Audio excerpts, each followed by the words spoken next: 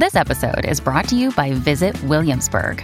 In Williamsburg, Virginia, there's never too much of a good thing. Whether you're a foodie, a golfer, a history buff, a shopaholic, an outdoor enthusiast, or a thrill seeker, you'll find what you came for here and more. So ask yourself, what is it you want? Discover Williamsburg and plan your trip at visitwilliamsburg.com. Palmerbet on the edge of the box. Oh, it's a straight-up screamer! Download our app today and enjoy straight-up screamers this FIFA World Cup with great odds, great promos and same-game multi at Palmerbet. Gamble responsibly. For Gamblers' Help, call 1-800-858-858. Welcome to Inspiring Stories for Bauer and O'Day. Don't miss out on the little moments because the little things are everything. Hello, my name is Tim McMillan. Welcome to another episode of Inspiring Stories, brought to you by Bauer and O'Day. Don't miss out on the little moments because the little things are everything. My guest in this episode is one of the world's great adventurers. Most of those adventures have been on his own, all at sea. In fact, he's just come back from his 11th solo circumnavigation around the world. And he's done this while he's in his 80s. Not that I'm being ageist. Hello and welcome to Jon Sanders. I mean, there's so much more to get through. The first person in the world to do a double circumnavigation.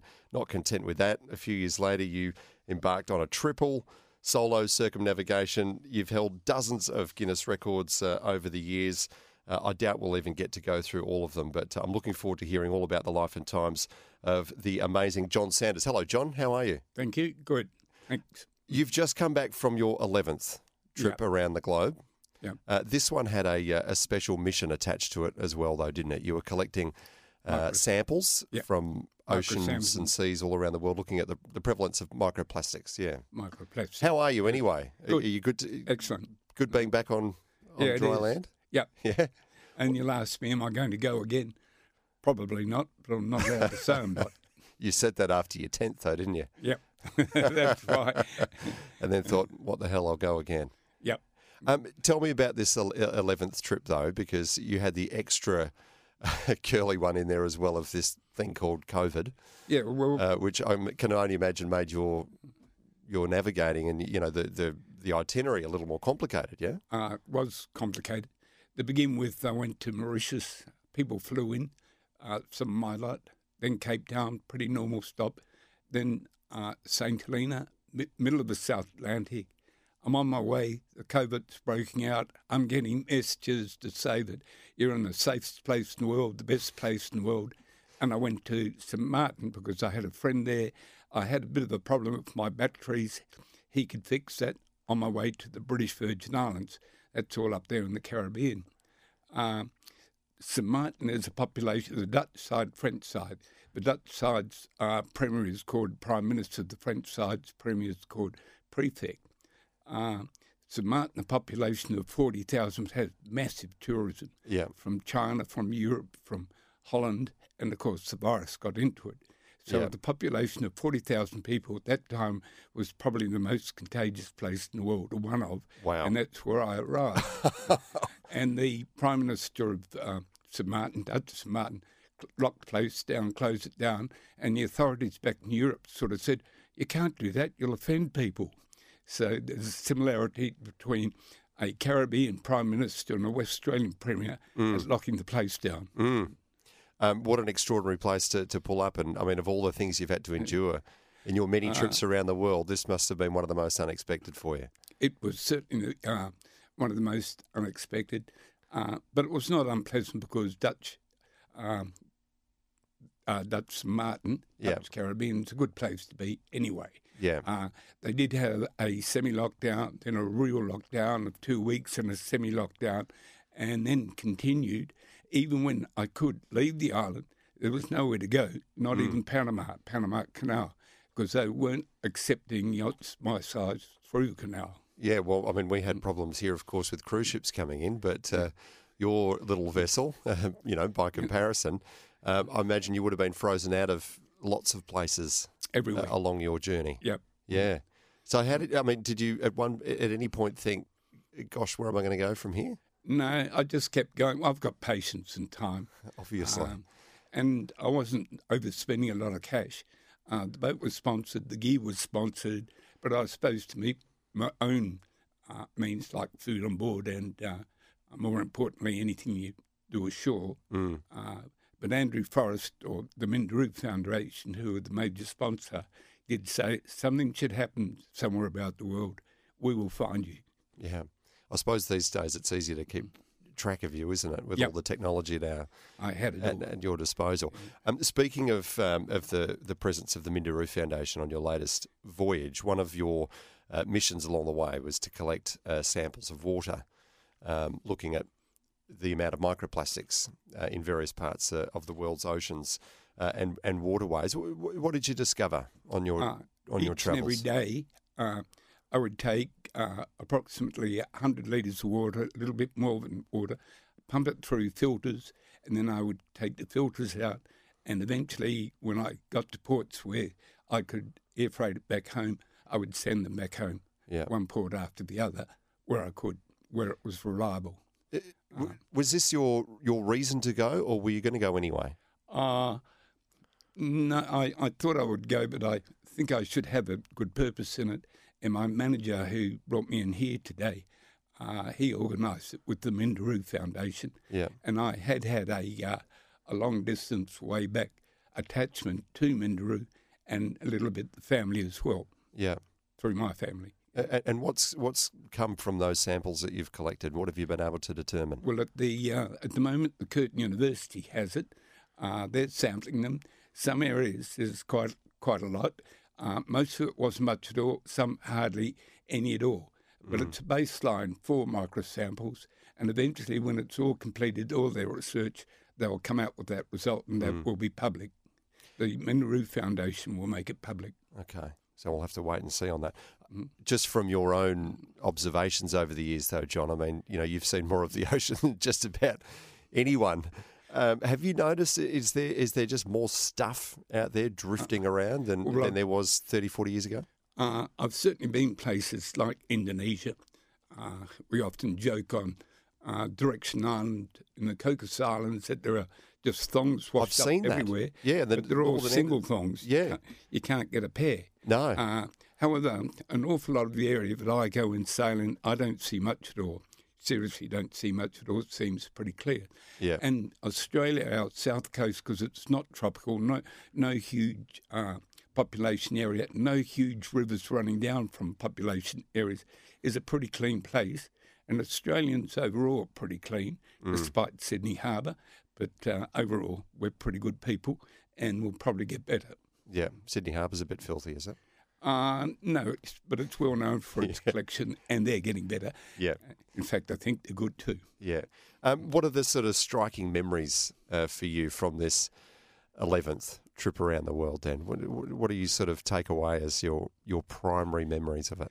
Well, it was another voyage, of course, but it was so different. Yeah. And also out of season, became out of season simply because of the lockdown after lockdown after lockdown.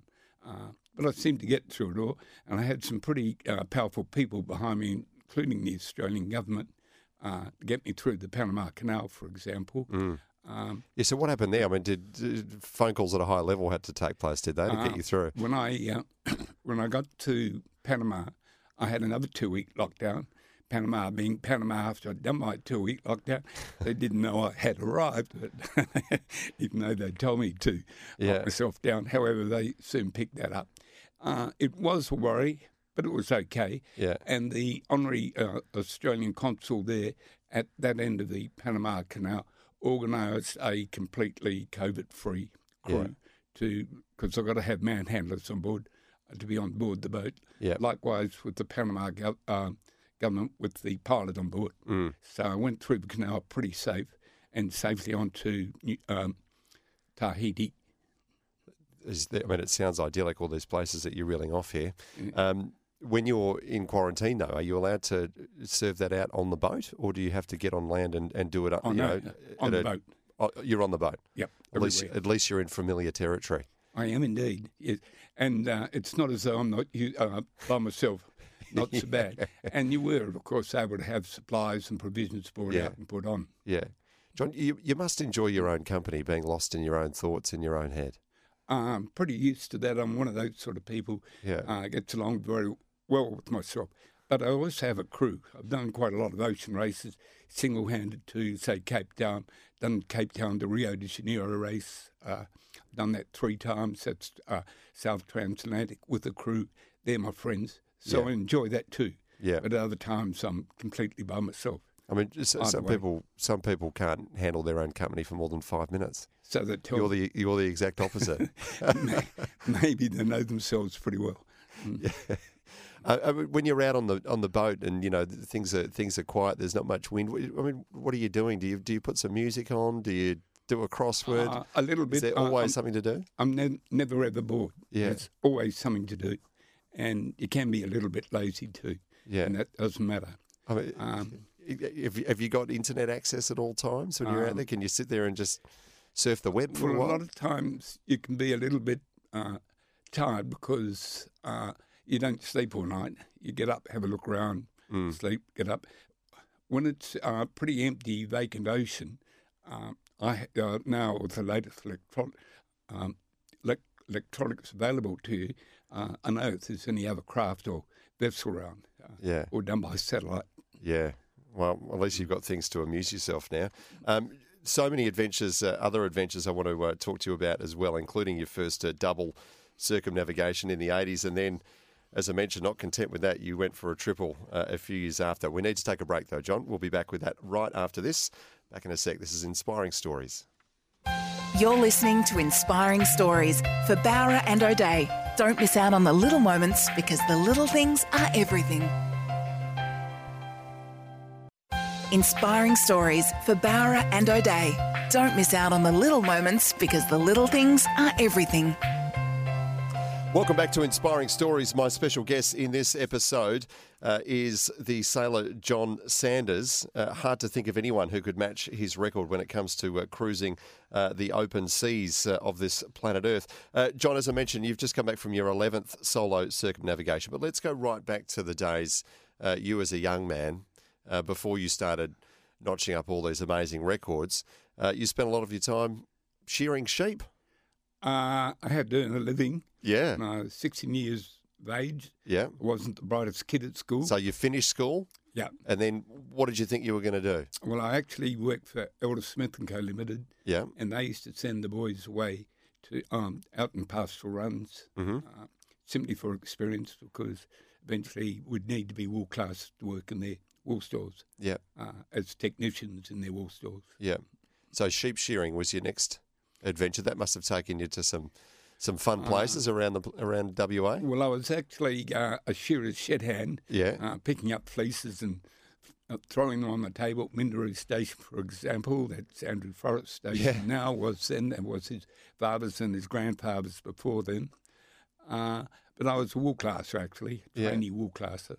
Yeah. Not too good at shearing. So is this pure coincidence that you had an association with Minderoo back then and you have now recently?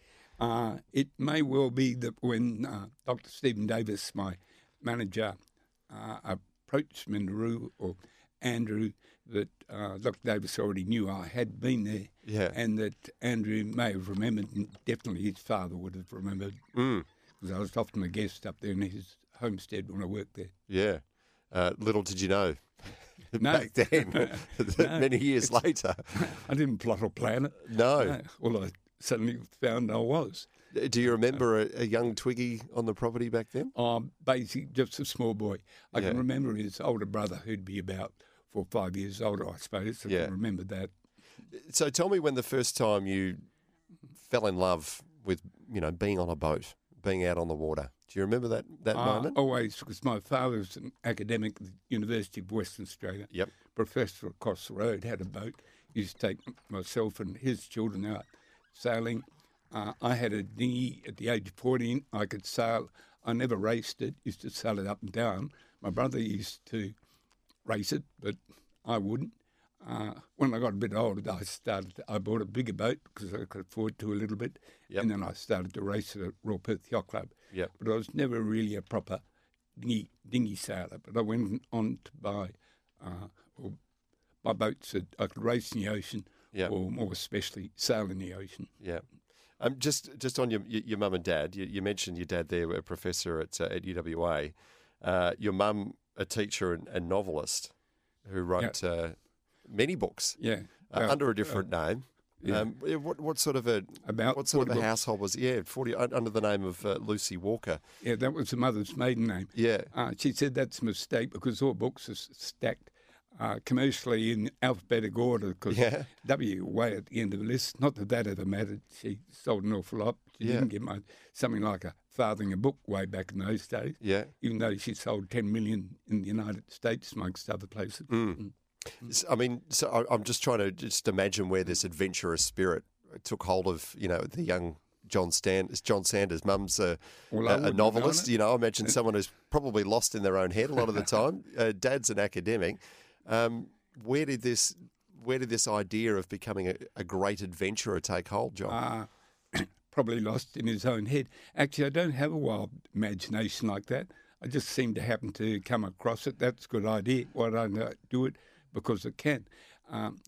Way back there in those days, I'd do a little bit more, and then I realised, well, if I can do this, why can't I go further? Yeah.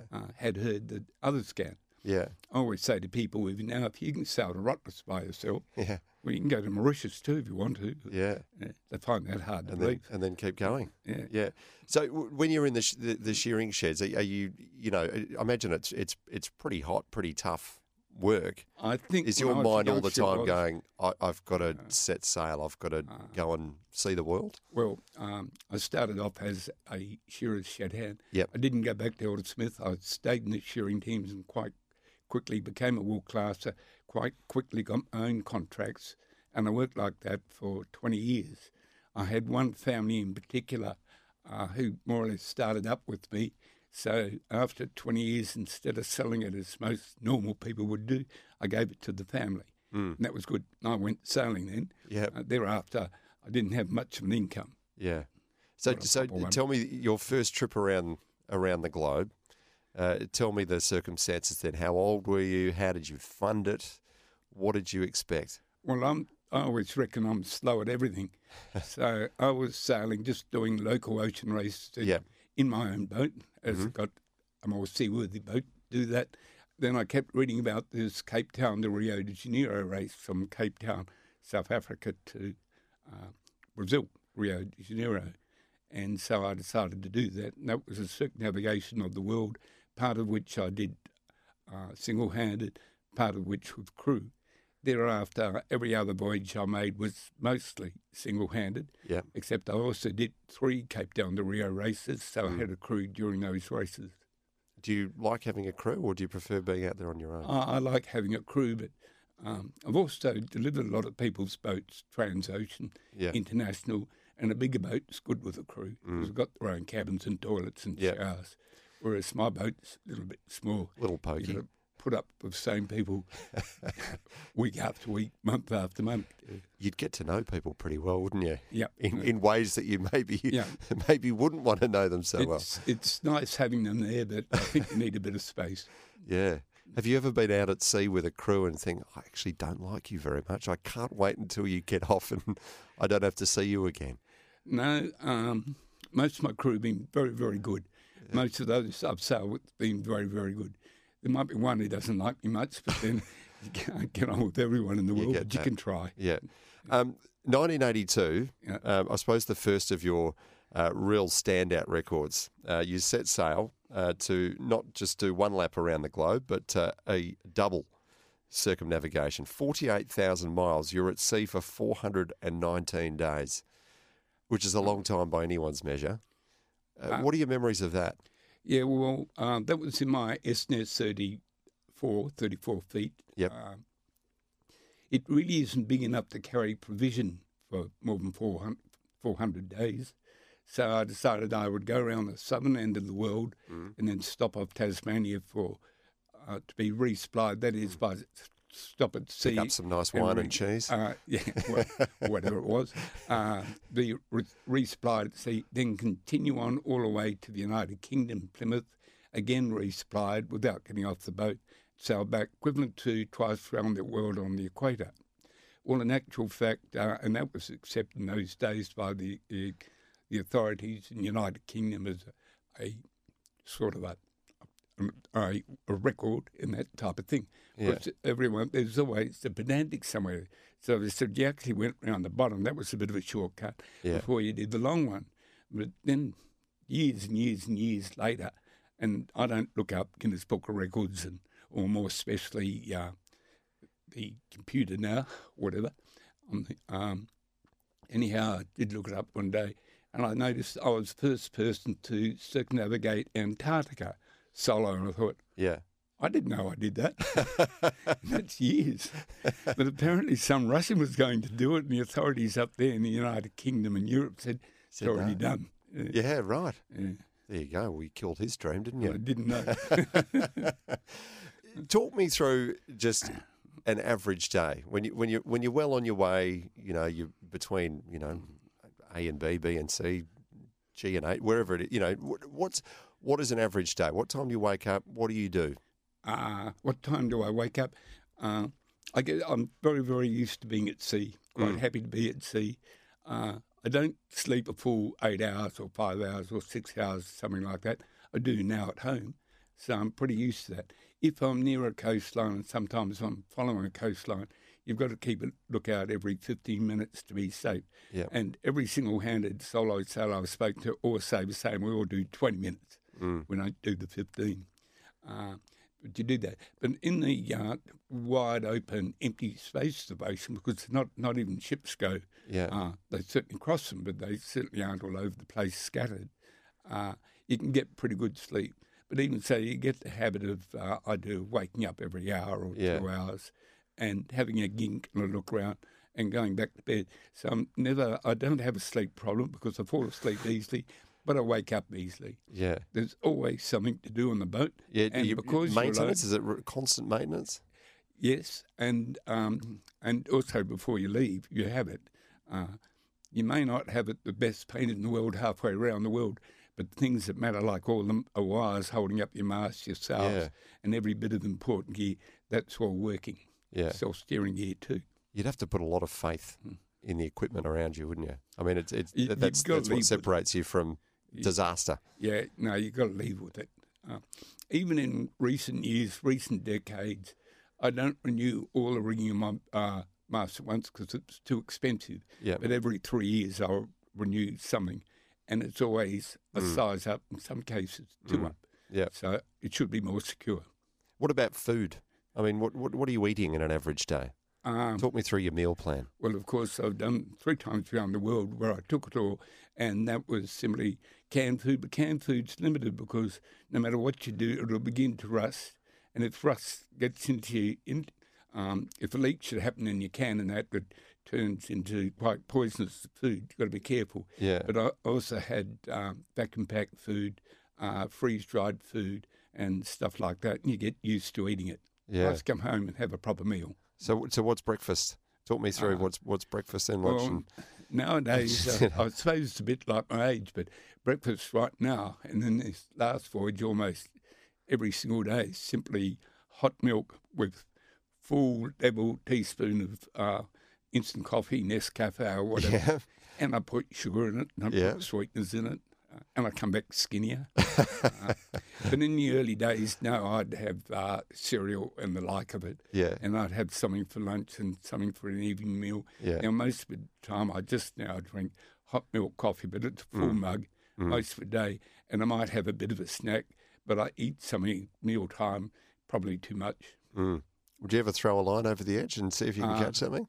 I have done it. I've never been super keen. Last trip I didn't, simply because the stern of the boat is so cluttered. Yep. And at my age, it's a bit hard to manoeuvre myself as well as I once could. I did have a young guy when I was delivering some boats. He would fish all the time. Yeah. And he'd put 3 lures out, but only wanted to have a hook on. The others just made it look like a school of fish.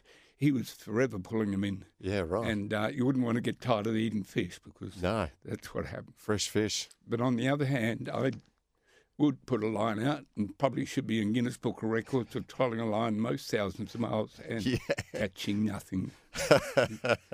The record that nobody wants. Yeah. John, we need to take another break, but now that you've described to us your 419-day voyage, next up I'm going to ask you about your 658-day triple circumnavigation, which put you again in the Guinness Book of Records. This is Inspiring Stories. Jon Sanders is our special guest. Back with more in a moment. You're listening to Inspiring Stories for Bowra and O'Dea. Don't miss out on the little moments because the little things are everything. Inspiring Stories for Bowra and O'Dea. Don't miss out on the little moments because the little things are everything. Welcome back to Inspiring Stories. We are hearing all about the life and incredible achievements of sailor Jon Sanders. John, 1982, I mentioned you set off for your double circumnavigation. 1986, you've then gone for the triple. Why? Why did you want to push yourself even further? Hadn't been done because I thought I could. Yep. But also I had gone around the world and I'd been reprovisioned underway, and of course I don't take any notice of that sort of nonsense now, but those in England, a few others say, oh yeah, but you were reprovisioned underway. Well, no one else had done what I'd done, reprovisioned or not reprovisioned. So I thought, I'll go 3 times around the world. I'll show you. Anyway, and the Curtin University came alongside then. Yep. That's the first time. So they gave me a few projects to do. And I guess the most major, I'm just spotting whales and whatever else, but the major thing is I had, which was unique for a boat of the size I had, an echo sounder, which in those days could sound all the way to the bottom of the ocean, 5 kilometres of water. And there was a couple of areas in the ocean which was consistently, because they could measure the altitude of the ocean by satellites in those days, it was about 1 metre high, but always 1 metre high, no matter what the sea was running. Would I run over them, which I did, and sure enough there was an undersea mountain on those occasions. Wow. But I had, again, the Curtin University, together with the Royal Perth Yacht Club, managed that voyage. Yeah. And I quite liked it. I didn't mind being weeks and months and more than a year at sea, but I was pleased to get home. More than a year. It was closer to 2. Yeah. Yeah. Near 2. That's a long time. Yeah, to be out drifting around. I'm not doing it now anyway. No. I mean, you must go through a roller coaster ride yourself, though, when you're out there, John. I mean, are there days when you're out there where you think, what am I doing? In that particular voyage, I got some very, very heavy goes because I went under Cape Horn each time. Because you're 3 times around the world and it's not the world's fastest boats in those days, I'm also in the Southern Oceans midwinter. I encountered very, very heavy winds, very heavy sails, and the boat was quite safe because I had the gear and the setup and knew what to do in it. But the earlier voyage mentioned the 2 times around the world, I did go upside down 180 degrees in storms. Wow. And part of that was reading some books and some of the advised sort of storm tactics. It was so wrong. And they obviously hadn't been out in much weather or they would have gone upside down too. Yeah. Mainly, well, one was just take your sails all down, lie side onto the sea. That's almost a recipe for going upside down. Yeah. Another time is under bare poles, running dead downwind, fine. But the boat eventually surfs on an incredibly steep wave, buries its nose into the sea, tips over. What I learned is just drag something behind. It doesn't matter what you're dragging behind. The wave will overtake the boat, go right over the boat maybe, past the boat, and you continue going. I was going to ask you at the end about some of the scary things that you've encountered out there, but let's do it now because you've sort of led us there. You must have you've mentioned a couple of hairy moments there, weather-related, but in terms of the great challenges that you've faced out, where it's just, you, your boat and Mother Nature, well, and maybe some man-made challenges as well. I mean, have you come across pirates out there? Have you come across just unexpected wild weather, ocean liners that turn up out of nowhere and almost clatter into you? What are some of the really memorable, scary moments that you've had? When you mention pirates, I've been up through the Suez Canal 4 times. I've certainly encountered fishermen and that in the Strait of Bab el Mandeb. That's the entrance to the Red Sea, Aden, Djibouti, Somalia, that area. They could or might not be. I had a young guy on board, crew, and we discussed what would we do if someone came, because we don't carry any weapons or arms or anything like that. I would pull out the flares. So now I did have this fishing boat come alongside and coming nearer and near, and I called to Nathan down below, and I said, throw out the flares. And he says, what do you want now? And I says, have a look out in it. And he said something that started with S, and he picked up the flare container. It was night time, and threw it at me and hit me in the head with it. And I unscrewed it, and the boats were alongside, but they could see me with this red and orange container, taking it off and then pulling out these things, and didn't like the look of that, and vanished. So obviously, to them, look like a weapon. But that's potentially looked like something, I think. Yeah. Actually, we couldn't have done much, because then you'd have to tear all the plastic off it and then find the end of it, and then find the ring to pull it, and then point it in the right direction or some direction. But most of the time, and most of where I go is pretty safe, pretty free. Yeah. Brazil's always worried me. Come out of Rio, but I always stand further out to sea and a long way further offshore, and I still do that. Yeah. The Caribbean again, but then again, when I cross the Caribbean, which I've done quite a lot of times, I go to places like St. Martin I mentioned, especially the British Virgin Islands and through to Panama, and I avoid Venezuela, Colombia, and other places. Just too scary. Like Haiti. Yeah. And I always find when I talk to the others, they all dress. They say, "Oh, we go there for something different," or they all wear the same sort of clothes and same sort of jeans. Some of them aren't as nice as the others. I read somewhere that you had quite a close encounter with a pretty large boat near the Falkland Islands. Oh, yes, I did. Yeah. One night cold. Well, it was. It wasn't quite winter, but it certainly wasn't summer or spring. And instead of getting out of bed as regularly as I do to keep a lookout, because I knew there were fishing boats there, and big fishing boats, foreign fishing boats with a licence to fish from the Falkland Islands. Anyhow, I didn't. Yeah. The wind altered course, my yacht changed course, and I banged into the stern of that. I had 2 forestays, broke one forestay, broke a couple of stays, but it actually didn't do much damage at all, just gave me a great big fright. And sent an awful lot of people on a fishing boat talking in some weird wacko language at the top of their voices. Yeah. What about creatures of the ocean? Have you had close encounters with any of the beasts of the waters? Not really. I'm pretty boring that way. Sharks and things like that, very, very whales. Few. Whales, I see more whales off the Australian coast than anywhere else. Yeah. But when I do see them mid-ocean, they're a bit of a worry, but I don't see so many. Yeah. Awful lot of stuff you see off Australia. Yeah. It's good. When you see something like a whale, though, I mean, as majestic and beautiful as it is, I imagine for you, they're potentially dangerous. Yes, they are. And I've hit 2 of them, both of them in the Atlantic Ocean. On both occasions, the poor animal was bleeding lots. Did no damage to me. I hope it wasn't permanent damage to them. Lately, I don't seem to be hassled by them or worried by them, but I see them come quite near the boat sometimes. I've seen 2 deliberately swimming either side of the boat, each side, and I'm also not hearing of many yacht collisions like we used to.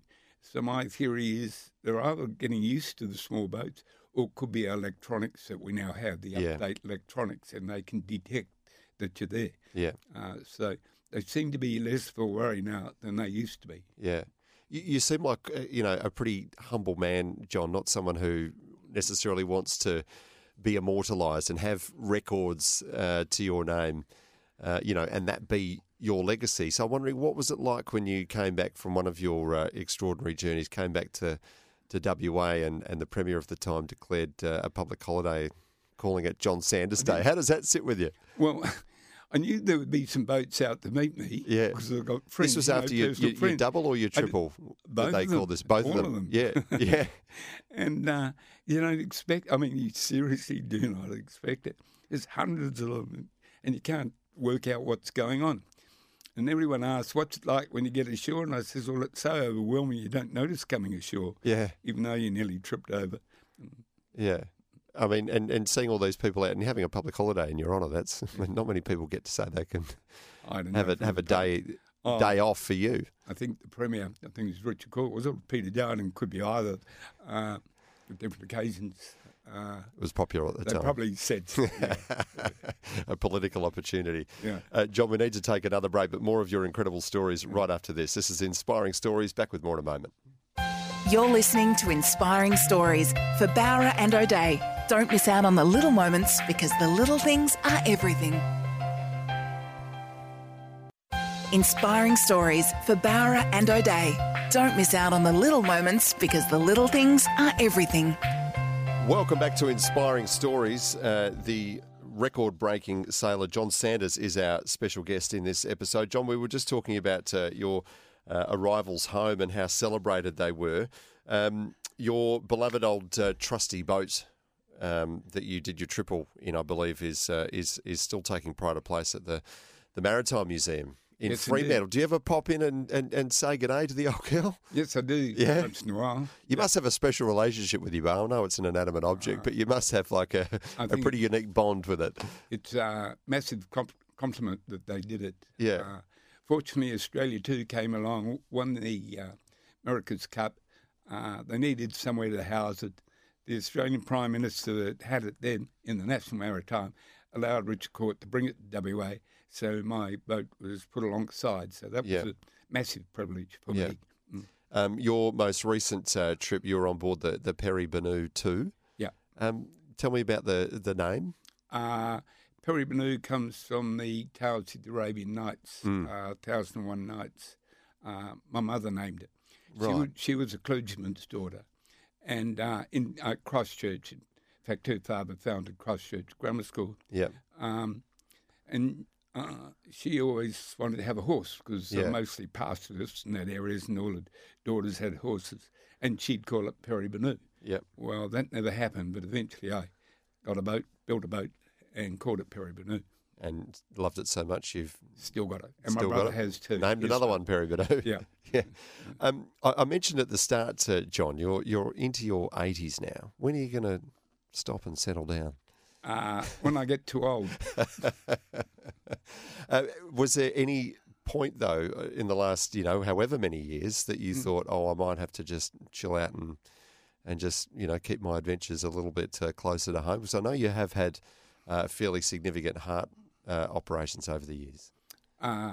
Yes, I have, but I seem to be able to get on my boat and so on. Mauritius, 3,500 miles from here, and so on. And I could do that right now in my boat. But I also don't have a driver's license now. Is that right? That's expired, and I'm not game enough to go and do it. That's extraordinary. So you can sail around the world, but you're not allowed to. You can't drive a car down the road. Oh, well, I'm not allowed to Not yet, and officially. I'm not game enough to go for it anyway. You're not going to go for it again? No. Why not? Well, I bought an electric scooter. I'll try that. I'm not even sure I'm game enough to ride that. Wow. Okay. Well, you're one for taking on challenges, John. Get your driver's license. Yeah, I suppose you're right. So what's next then? Well, what's next? Well, the slight worry I have is I'm only a few hundred metres from Steve's Hotel in Netherlands and 10 minutes walk from Royal Perth Yacht Club.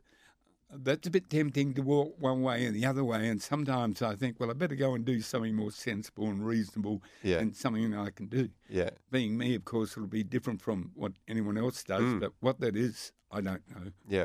So, I mean, what do you do to pass your time when you're back on dry land? I seem to be pretty busy here.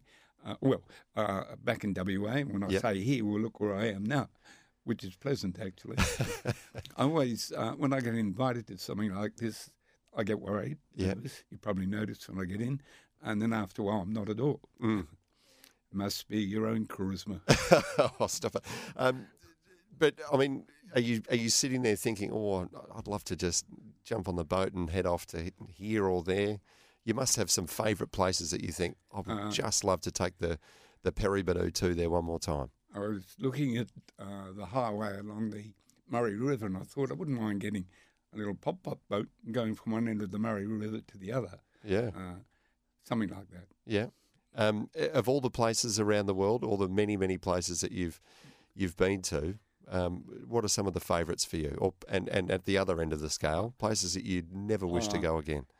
I can say where I like going because, like, I like going to Rottnest, so it's only 12 miles away, but I also like going to the British Virgin Islands in the Caribbean. I'm used to that. And again, the other end of the field is Tahiti and the Society Islands in that area that is from Tahiti down to Bora Bora. But most of the place is pretty good. And when you say, which place wouldn't you go to? Well, the weird thing is people can ask you, where do you have your best time?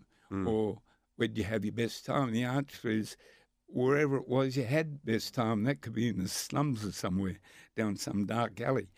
That hasn't happened for a long, long time, but it doesn't really matter what it's like. It's all an adventure, but as far as a destination, well, British Virgin Islands, but then it's a bit like going to New Zealand too for me. That's all right as well. Yeah. I suppose when you talk about people who are well-travelled and, you exceptionally well-travelled, yours is a different view of the world, isn't it? Because you go into places via the ocean. Most people jump in a plane, go to sleep, wake up, they're there. You take a different approach. You must have a very unique perspective of the world, having seen it from the water. Yeah, I do see it from the water. The other day was interesting. I had a chap, and he only had a very, very slight accent. He's English with a hint, and I asked him if he was Singaporean, and he wasn't. He was from Afghanistan. And he says he'd been to Afghanistan, and I said, no, I hadn't. It's too far away from the sea. He must be a little bit different some way because I noticed he was driving his own car with a University WA sticker on it. Yeah. So, how do you go getting on a plane? Does it feel weird to you? No, a plane doesn't worry me, but there's a young guy who does a lot of sailing with me when I'm back sometimes. He doesn't like it. He freaks a bit. Yeah. But he doesn't mind climbing heights, any height. Yeah. You prefer being on the water, though? Yeah. Yeah. On the deck. Good stuff. Well, John, what have we got to look forward to? I mean, you said after your 10th that you might be done. You might be done with your round-the-world adventures. Here you are after 11. You're saying never say never. No, never say never. Never say never. Yeah, I've always said that. But last time I did say that, no, I wouldn't go because I thought it sounded silly if I did. Yeah. And this time everyone's saying, don't say you're not going to go. So I just say, well, it's probably very unlikely. Yeah. Nevertheless, perhaps if I just go for a cruise down the coast and back, I'll think of something. I'm sure you will. To do. Yeah, I'm sure you will. Well, we look forward to your future endeavours, whatever they may be, John. And thank you so much for coming in and sharing some of your many stories. It's been a pleasure. And thank you for being so pleasant. Oh, what anytime. A good host. Anytime. I feel like we host. just scratched the surface. Thanks again. You've been listening to Inspiring Stories here on 882 6PR, this time with Jon Sanders. Don't miss out on the little moments because the little things are everything. We look forward to you joining us again next time as we unearth another inspiring story. You're listening to Inspiring Stories for Bowra and O'Dea. Don't miss out on the little moments because the little things are everything. When making the double chicken deluxe at Macca's, we wanted to improve on the perfect combo of tender Aussie chicken with cheese, tomato and aioli. So, we doubled it. Chicken and Macca's, together and loving it. Ba-da-ba-ba-ba. Available after 10:30 a.m. for a limited time only.